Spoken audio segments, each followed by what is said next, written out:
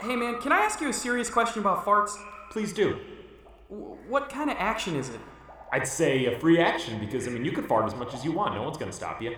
Yeah man, but it has consequences, like the sound can count as a distraction. And the stank? Oh man, that can force a save against poison. Oof, this is a serious question. Okay, with that in mind, I'm going to call it a bonus action. Not a reaction? Well, it would need a trigger. Farts always have triggers, dude. Oh, excellent point. Okay, then it's a reaction, but you have to establish a difference between the different types, of farts and what effects they would have. Yeah, but that's all based on the Constitution modifier. Of course. Look, we better clear the schedule, because this requires our full attention. What about the episode? Yeah, we gotta do it. But I'm gonna have farts on the brain the whole time. Oh, always. Garen, you ready? It's about to drop. Do it! Dungeons and Dragons. Dan here. I started out in 5e. And me, I was sitting behind the DM screen. Yeah, that was 3 short years ago. I built a dragonborn fighter with no gusto. Fast forward a year, we're buying supplements and copping brand new gear. Incessantly making characters for one another. The only one who cared, of course, was our brother.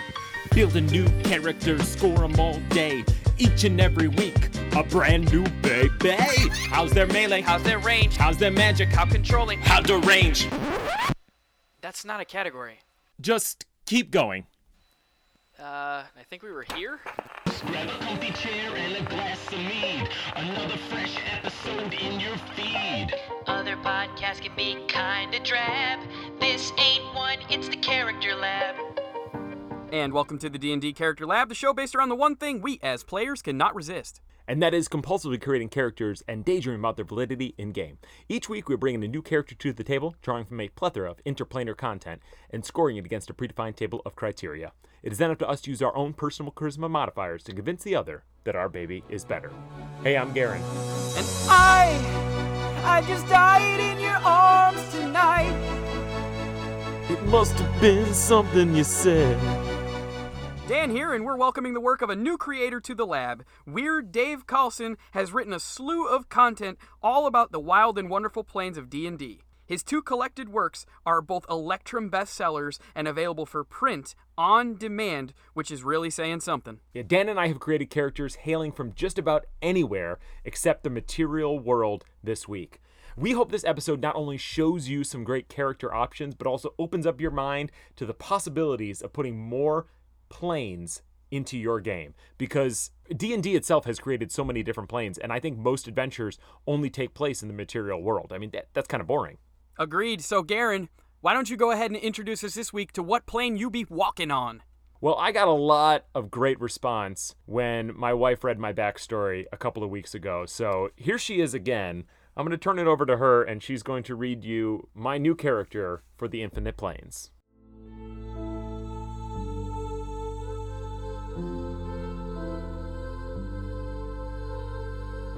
Those of us that follow the way of the Silver Lantern seek to guide and protect others. While every creature, no matter its power, requires protection, it was my wish to find someone that needed more in the way of guidance. From the moment I saw him, I was sure he was the one I sought. He thought he required power, a lot of it. He wanted to be both physically and mentally powerful so that he could attract mates and win the respect of his peers. I chose a hands-off approach, remaining on his orbit without too much impact. But when I felt he needed a boost, I saw to it that his maternal guardian was injured and he would be left with 2 other males. This arrangement worked as a catalyst for change, and there I was, watching from afar as he branched out socially and politically. I saw him blossom, trying new things, and gaining the trust of those that saw him as a misfit, all while retaining his unique charm. The casual observer may not think I've done anything, but don't overlook the subtlety of being present when someone needs it the most. I like to think my greatest guidance was just by existing in his life. Tina, come get some ham! Duty calls. Until next time.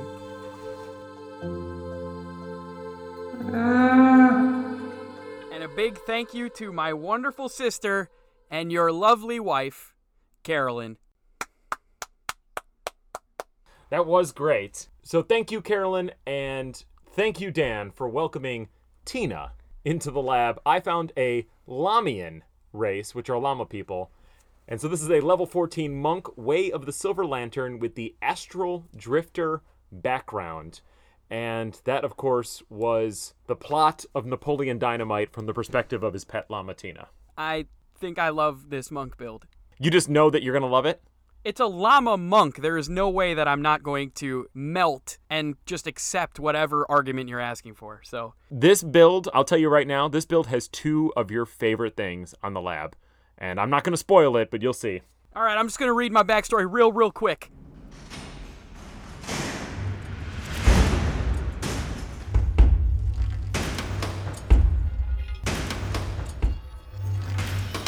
Just before completing the Hoard of the Dragon Queen story arc, Seaver and his party discovered that there was no stopping the rise of Tiamat.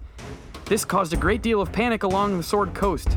Not only were the Council of Dragons quite concerned with what may be at the root of all of this chaos, but hysteria and paranoia were rampant. The brave adventurers that were tasked with taking down the dragon goddess were not exempt. In a party of 5, Seaver, a tiefling College of Whispers bard, was paired with an unlikely partner, an Aasimar druid of the Circle of Spores. Though she had quite a bit of a dark side of her own, the Aasimar did not trust Seaver whatsoever. Despite all of the altruistic and heroic deeds he had done throughout the campaign, it made no difference. Well, the rise of the dragon goddess Tiamat was not being stopped no matter how many death-defying acts the party saw themselves in. And the Aasimar, named Divina, did not stand for what she had assumed to be Seaver's summoning of this deity any longer. He's far too secretive not to have a hidden agenda, she thought. He must be dealt with. And the night before they head into the Dragon Queen's lair, Divina slayed Seaver in his sleep and buried him, unbeknownst to the rest of the party. The party went on to defeat Tiamat in a brutal battle.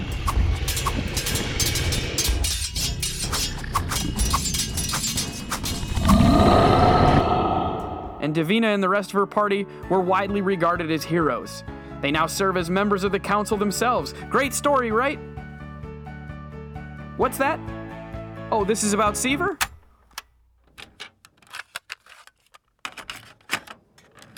Oh, yeah. Well, you see, Tiefling by default, they're sentenced straight to hell when they die. Poor thing. Good news is, though, he's been on his best behavior and Asmodeus granted him undead status. He now works night and day serving the Demon Lord, and he promises to one day allow him to go back to the surface to seek vengeance on Divina. He plays the drum and hums and hums and hums.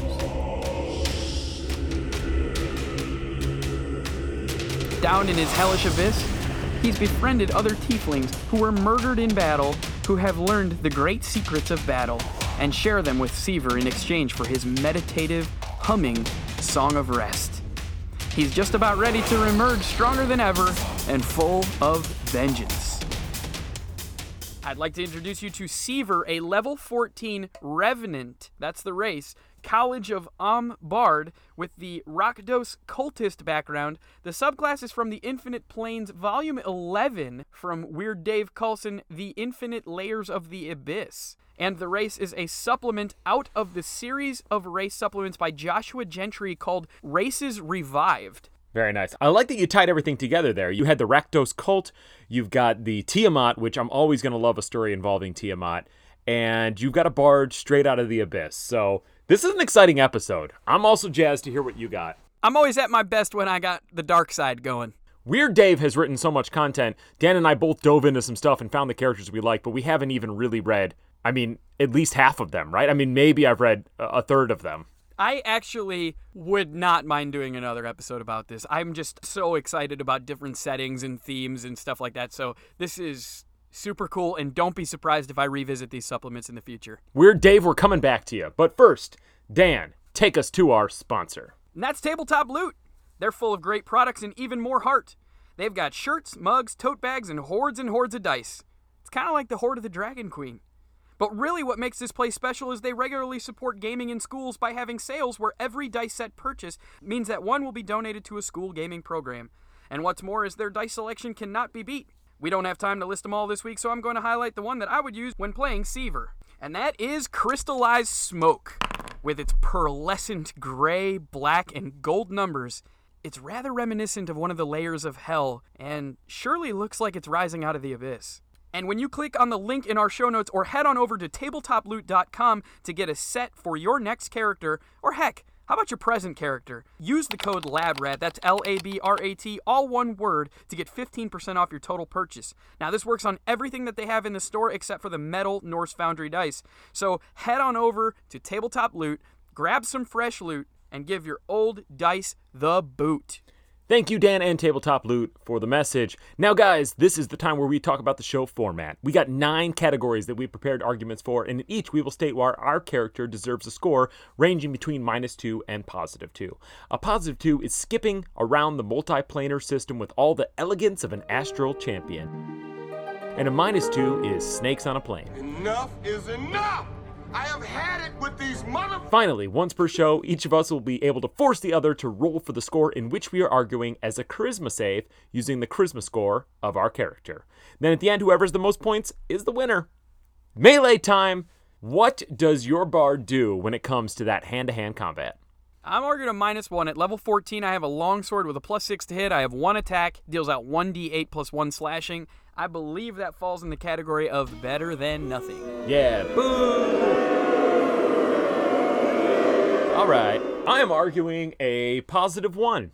I am arguing just a regular old +1. I'm nothing positive about it. That's got 2 attacks as a monk, +8 to hit, 1d8, +3 damage. Also flurry of blows, naturally. Not getting anything fancy just yet, so give me that 1. Absolutely, you're a monk. All right, Garen, take us into ranged. I can't imagine with those stubby little arms and feet, you're going to have all that much range on a llama girl. Yeah, the llama girl is not known for their ranged attacks, but they got deflect missiles, -1. Better than nothing again. I'm arguing a -2 because I actually put in a vote with the city council that Seaver missed the cut on to have range removed from our show. They're currently looking it over. They'll get back to us next week. Just last week, you built a ranger. I don't remember that. It's hard to have any ranged in the abyss because this is like pure void, right? So there is no such thing as distance. That's right. Everybody is both on top of each other and not anywhere near each other at the same time. Makes perfect sense. Now, moving into burninating, I'm arguing a +2. I got so much. Vicious Mockery, Firebolt, Burning Hands, Heat Metal, Cloud of Daggers, Flaming Sphere, Wall of Fire, Fireball, Branding Smite, Dragon's Breath. Now, the last 3 and the next one that I'm about to go over are actually granted by my magical secrets, which of course allow you to take spells from other classes. Oh yeah. The next one is Agonazer's Scorcher, and it's a line of roaring flames 30 feet long and 5 foot wide, emanates from you in a direction you choose. Each creature in the line must make a dex saving throw, and a creature that fails that dex saving throw takes 3d8 fire damage on a failed save, or half as much on a successful one. And I also have another spell called Mordenkainen's Sword, which I don't think we've ever featured on this show, but it's pretty cool, so I'll just detail it quickly. You create a sword-shaped plane of force that hovers within range. It lasts for up to 1 minute. When the sword appears, you make a melee spell attack against your target of your choice within 5 feet. On a hit, the target takes 3d10 force damage, and until the spell ends, you can use a bonus action on each of your turns to move the sword up to 20 feet to a spot that you can see, and repeat this attack against the same target or a different one. I'm really liking that. There's a lot of damage here in this burninating category. It's very worthy of a +2. Jeez, that is a lot of damage, and you haven't gotten into any class features yet. This nice, strong category for you. I know what I've got on my character sheet here, so I'm going to have to push the roll, hope for another nat 1. I have some unfortunate news for you, Garen. This bard is very charismatic, but the bad kind of charisma, the intimidation, the deception. He's got a +5 to his charisma, so he's only going to need to roll a 12 or better to get this +2.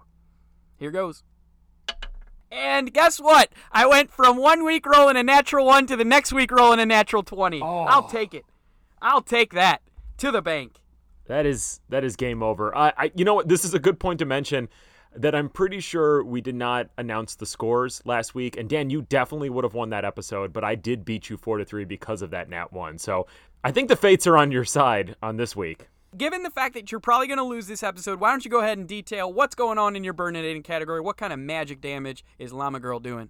I wrote Empowered Strikes. Oh, that's a well-established 0 in the lab. Yeah, I know this is such a slow start, But once I get into the class features, you'll see why I chose this. I haven't had any opportunity to touch on those yet, but I got a little something to offer the control category. Of course, I've got Stunning Strike, but also llamas, you know what they do? They spit.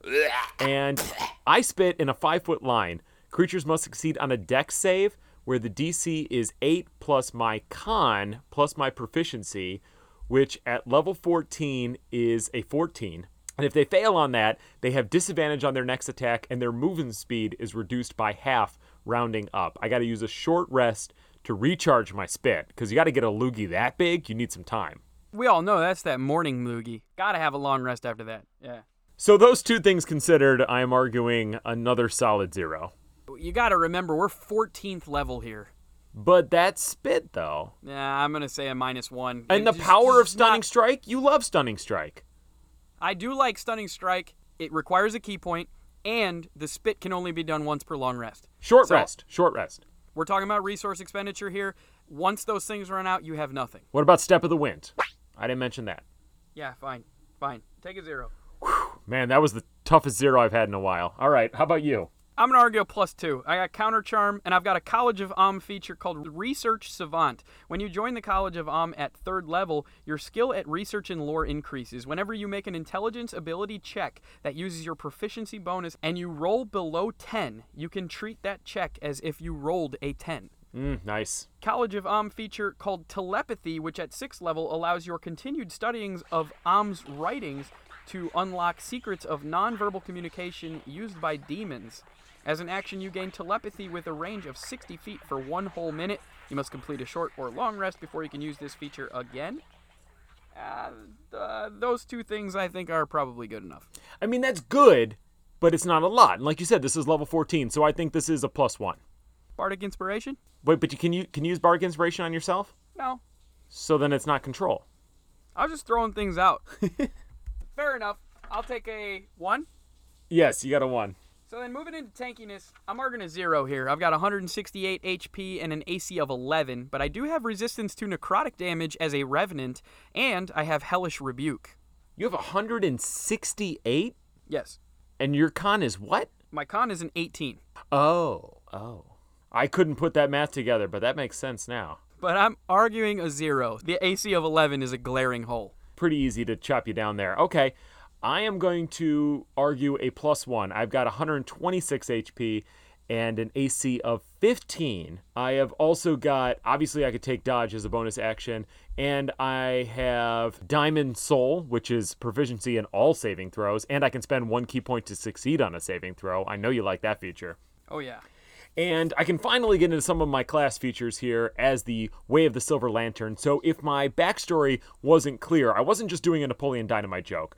It was about the guidance and the protection. So their mission is to help others, and they sometimes act as guardian angels or protectors of an adventuring party.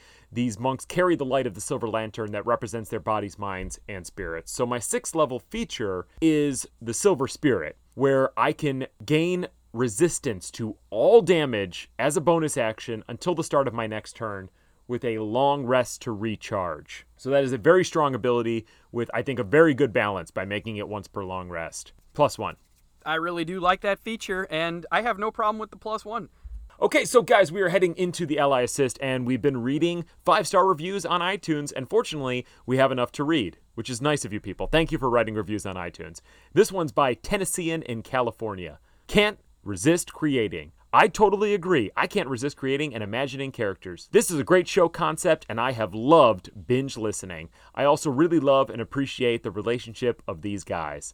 Check it out. You won't be disappointed. Thank you, Tennessean in California, for understanding that our relationship is not just a show. Dan and I have a deep podcastrial bond. No comment on that? Okay, that's just me speaking into the abyss as I tried to talk about my bond with Dan.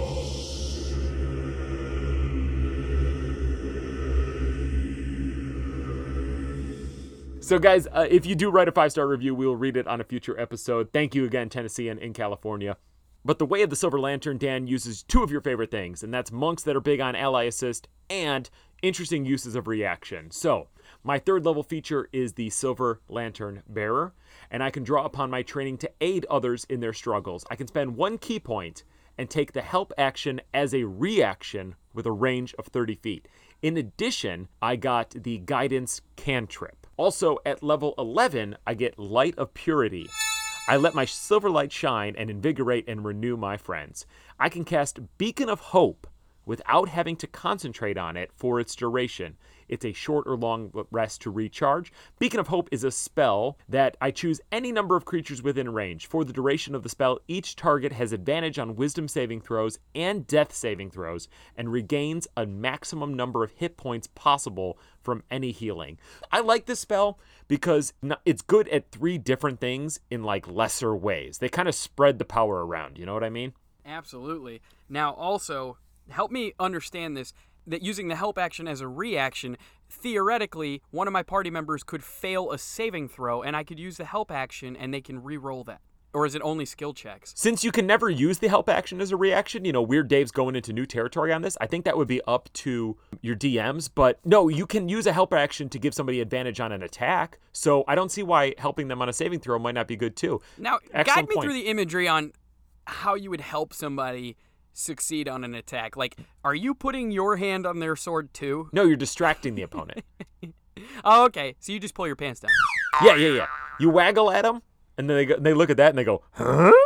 And then they get an axe to the face. Say hello to my axe, laddie. And actually, I have one more thing in Ally Assist real quick, and that is the Lamian Natural Guard feature. While in a group, if another member is hit with an attack, I can use my reaction to move my move speed or climb speed in their direction. If another Lamian is in my group, I can only move towards them because Lamians stick together. But if I'm the only Lamian in a group, I can move towards any of my party. So that's 2 things using reactions in Ally Assist. Dan, how are you feeling about this? I feel like it's a solid +1. If it had a little bit of healing, it would be a +2, but I can't actually heal anybody. Well, I'm also arguing a +1 here. I've got a College of Om feature called Dark Secrets, which at 3rd level allows you to tap into Om secret knowledge and weaken your opponents. As a bonus action, you can spend a Bardic Inspiration die to choose a creature within 30 feet of you that you can see and name a damage type. If a target has resistance, this is so cool. If it has resistance to that damage type, it loses that resistance till the start of your next turn. But it gets even better with a feature called Greater Dark Secrets, which is granted at 14th level. And when you use that Dark Secrets feature, again, expending that Bardic Inspiration, if you see a target that is immune to a damage type named, it loses its immunity until the start of your next turn. Think about this in the big bad battles. They've usually got resistances or immunities to a multitude of damage types. Just one round using a Bardic Inspiration, allowing all of your party members to cast their shots off, get everything, fired off and some damage being dealt to this big bad. Oh man, I think it's super potent. And I also, of course, have Song of Rest and Bardic Inspiration. I think this is a solid +1, but I really, really enjoy that Dark Secrets and Greater Dark Secrets feature. I am enjoying this evil bard that you got going for you. So, and yes, I absolutely agree. Being able to remove a resistance is huge. So the reason why he was a College of Whispers bard in a previous life is I feel that this is a little bit of a darker version of that College of Whispers, right? It is. It's probably the heaviest debuff bard I've ever seen. You don't get that a lot. Bards tend to have a positive spin on them. So moving into ability balance, I have a very balanced character this week. I have a strength of 12, dex of 11, con of 18, intelligence of 9, wisdom of 10, charisma of 20. So, jack of all trades, but I have proficiency in acrobatics, expertise in arcana, given a +9, expertise in deception, giving a +15.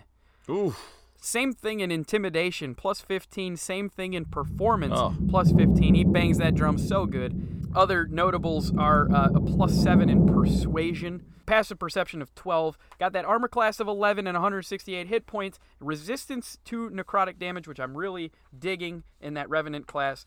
The spellcasting save DC is an 18 with a +10 spell attack bonus. And on a fireball, I think that is pretty darn good. Yeah, geez, that's a +2 balance. You said +2, right? Because it is. I did. That's a very balanced character. Okay.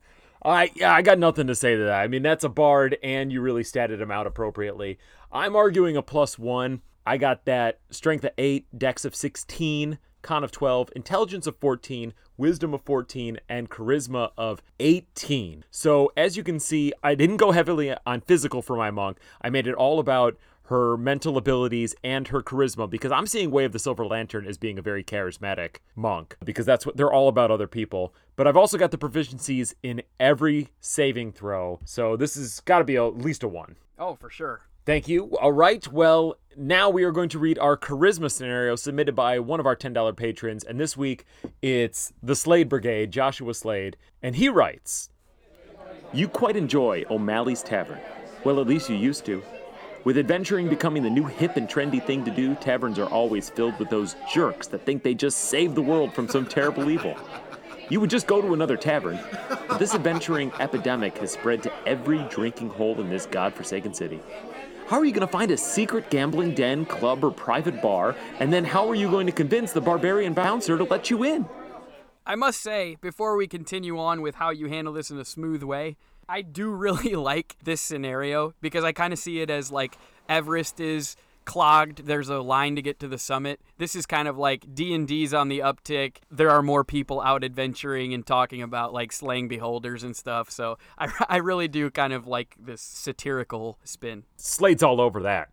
And excellent Everest reference, because that's very poignant to what's going on. So Tina's got a couple of options. She's got plan A and plan B. Plan A is that with the tongue of the sun and the moon, she can speak any language, and she would find a language personal to that barbarian and try and talk to him on his level. And I think, with a +7 to insight, she may be able to figure out if there's a language that he might find very personable. Now, if that fails, she still can't get in, right? My feature of my background as an astral drifter is an astral sanctuary. And that is a sanctuary away from the prying eyes of monsters, raiders, home away from home. And I can share it with others, but it's a place that I relax and rest comfortably. Now, you may be saying to yourself, okay, you can go to your astral sanctuary, but you wanted to go to the bar. Well, I'm proficient in brewer supplies. What do you say? Okay, I like that you've got a plan A and a plan B. One of them obviously a little bit weaker because you got brewer supplies. You need about a month on your hands to get that going. You don't think I would have been brewing beer in my astral sanctuary all this time? I don't know, man. You using that llama spit in there, like what do they call it, chicha? Is that a real thing? Chicha, yeah, it's a Peruvian beer that they chew up corn and they spit it out, and the enzymes break down the corn, and then that over time it ferments into like a beer, but it's like a really frothy beverage, obviously, because it's made out of a lot of saliva. Okay, hold on, let me check. So that's a 11 plus 2 for intelligence to make chicha. I think I made pretty decent chicha. You made all right chicha. So I'll take a 1 then for my chunky chicha. I'm also arguing a +1 here. Secret gambling den? No need. I'd walk my way right into O'Malley's Tavern, have a seat, order up my favorite sanguineous drink. My rotting flesh and stanky stank would probably keep the casual adventuring D-bag at least at arm's length for the time being. Once the drink was in front of me, I would cast deafness on myself, have a grand old time until I was thoroughly wasted enough not to care anymore. Okay, Josh was assuming you wanted to go somewhere else, but you just said, no, I'll go right back to O'Malley's. Okay, yeah, that's fine. Now, how I would handle this in an aggressive way, I'm also arguing a +1. I would flash my Rockados cultist emblem and head on over to the nearest merchant. I would explain my grievances with all the bars in town and ask if he had a solution. Now, being naturally pretty intimidated by my emblem, I'm sure he could point me somewhere in fear of any adverse repercussions from crappy advice. I would then arrive to the secret location and state that I had to get in immediately to use their bathroom as I was not feeling well. This is to the barbarian bouncer. I would take off my headgear to unveil my rotting flesh and use dragon's breath to throw up acid on the bouncer. Oh. After that 3d6 acid damage, I'm sure that he would grant me access, and if not, I may just have another bout of vomit that's actually a firebolt right in his eye. Oh, dang. Acid vomit for +1? Yeah. Wow. A little bit similar here because I just held back on one little feature, and that is if I use my spit in conjunction with an intimidation, I get advantage on my intimidation roll. So I just spit straight in that bouncer's face. You're arguing a what here? That's just llama spit. Well, that was a 2 on the first roll. Let me check the second roll here because I got a, spit advantage. and a 7, so I'll take a 0. Okay, so moving into the unscored portion of our show, it's called the X Factor, and it's basically, would you want to bring this character to the table and give it a go in a campaign? Garen, what do you feel about Tina, the llama girl? Man, I am down with this Way of the Silver Lantern. Weird Dave, as we said at the top of the show, has got a lot of great content. I was so excited about my ally assist reaction abilities. I'd be using that all the time. I'm still looking for that monk that makes me want to play a monk so hard, and this one did a really good job for me. This one really scratched my itch, and because I'm all about protecting my friends and being there for my allies, that's the kind of character I like to play, so that's the kind of monk I'd want to play.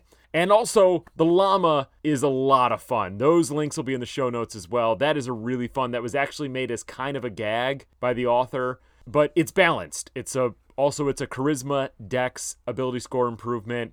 It's not a comic race build. He actually did a solid job on it. How about you? Hats off to Weird Dave for not ever featuring his work on the show. I have to admit, sometimes when we see a new author, we think maybe that the work might need a little bit more attention or maybe some balance. Not the case with Weird Dave's work. I mean, just to clarify, though, he's been around for a long time. He's just one of those guys that in our scouring of DM's Guild, we never really stumbled upon him. And I'm sure there's so many people out there that we have not found yet. So if you know of somebody, please let us know. Sorry to cut you off there, Dan. Yeah, and actually it was proving my point even more. When we get a name that we don't recognize, I always get a little bit weary, and honestly, almost every time I'm proven wrong. The community is so full of really, really talented creators, and Dave, you are no exception by any means. But let me also go back to these revived races. Now, this is Joshua Gentry.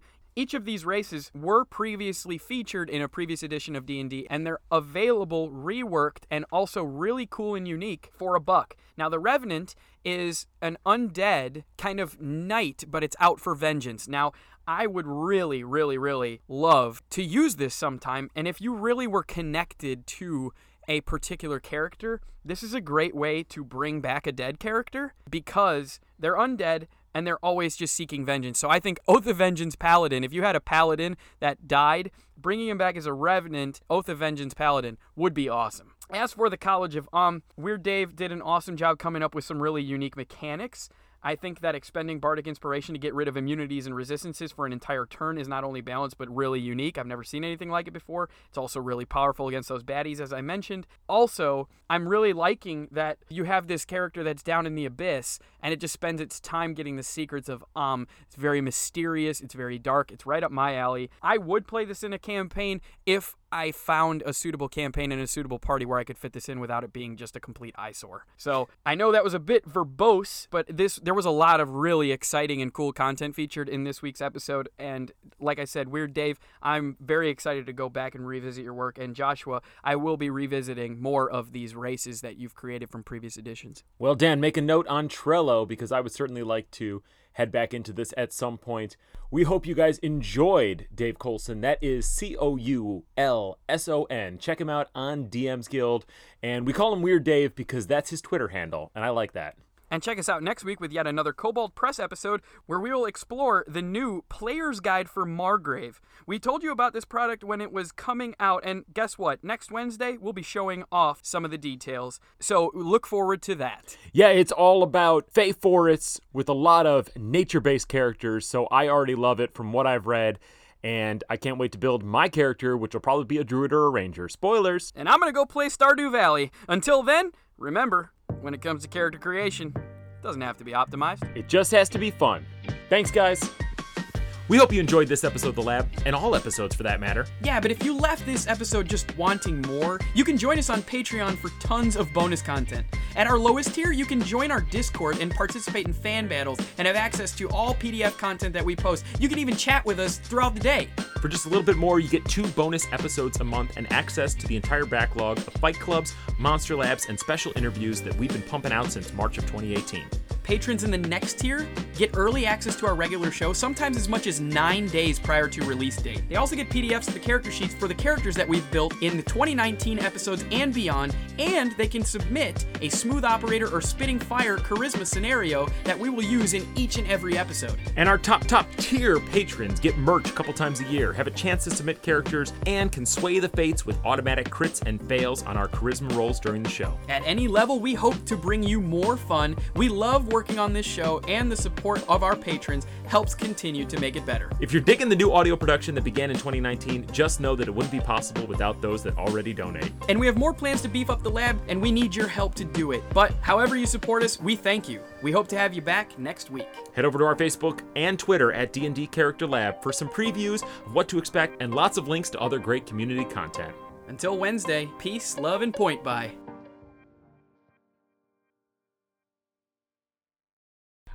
Dan, I have been already working on the homebrewery supplement that I'm going to post on DM's Guild all about farts. You are not. For real?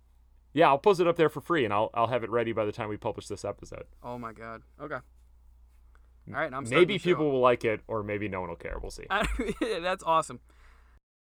Max farted in here. Right about there. How does that smell? Terrible.